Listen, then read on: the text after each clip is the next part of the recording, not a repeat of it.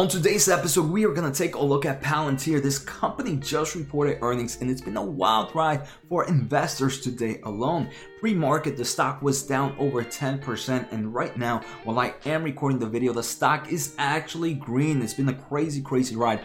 In today's episode, we're going to take a look at the earnings. I'm going to share my overall thoughts of what I like and what I don't like. If this is your first time here, make sure to hit the subscribe button. Don't forget to hit the thumbs up, and stay tuned where I live stream here on YouTube, taking a look at stocks you want me to look at. So let's get started.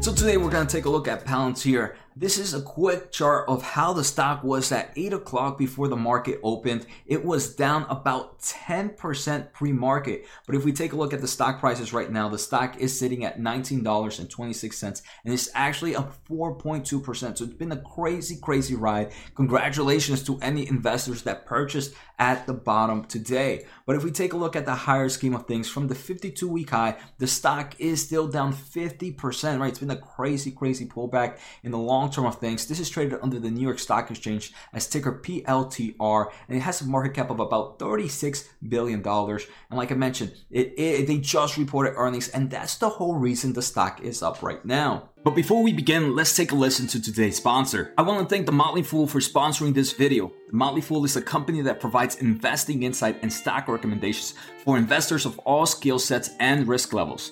You guys know I love finding new investing tools and resources to help me scout out new growth stocks. And right now I have a discount for one of my favorite services The Fool offers. Through the Motley Fool Stock Advisor services, you get access to a ton of expert stock picks. Every month you'll get 2 new picks that are aimed at growing your wealth and to help you realize your financial goals. Stock Advisor's average stock picks have done amazing returns. If growing your money is something you'd like to do more of this year, you can visit fool.com/Jose Najarro or click on the link below for access to my special offer and decide if the Stock Advisor is right for you. Thanks again to the Motley Fool, and now onto today's video. Alright, so now let's take a quick look at their overall earnings. Again, it's just going to be a nice overview of their earnings. I definitely recommend checking out the presentation. They have a lot of great information, but their main highlights are they saw 49% year-over-year growth on revenue.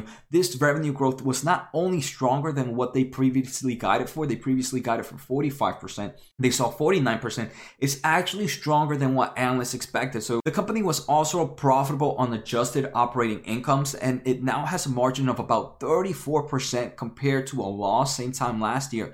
And what I want to say is probably my favorite things is this company is now positive in operating cash flow from operations and positive in free cash flow, where now free cash flow, and this is adjusted free cash flow, represents 44% of adjusted margins compared to a loss same time last year. So the company reported $341 million in revenue. And for those that are not familiar with Palantir, they have 2 main businesses. They have the government and they have the commercial. The government makes up a good portion of that total revenue. That's about $208 million out of that 341. And so I want to say close to 60% of the revenue comes from total government. That was up 76% compared to the same time last year. That's super amazing. Most of it coming from United States government customers. That was up 83%.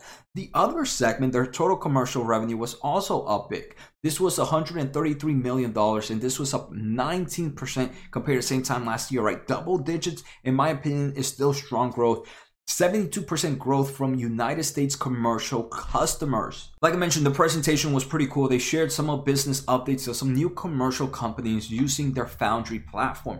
For example, we can see an electric vehicle takeoff and landing company right now that is now using their Foundry. We also see another industrial and manufacturing and exoskeleton is also using Foundry. And they also talk that they continue to invest deeply in Western innovation like semiconductors, EV vehicles, and genomics as a whole. Not only are they increasing their revenues and new customers, but also the revenue per customer is increasing compared to the same time last year. In the trailing 12 months, there has been a revenue increase of 29%. Now, every trailing 12 months, on average, it's about $8.1 million per customer, whereas last year was about $6.3 million. The average revenue per top 20 customers is also increasing 34%, where now the top 20 customers on average paid about $36.1 million on trailing 12 months revenue compared to $27 million. So these strong growth, it says that, hey, the companies that not only are they getting new customers, but the customers they have are using and paying for more of their services. That's definitely a great bullish sign. All right, so the company also gave us guidance for the next quarter, for the next year, and for multiple years ahead. And I think that's pretty strong. I also believe there's some things here that might have some bearish or bear people kind of excited. I'm going to talk about them.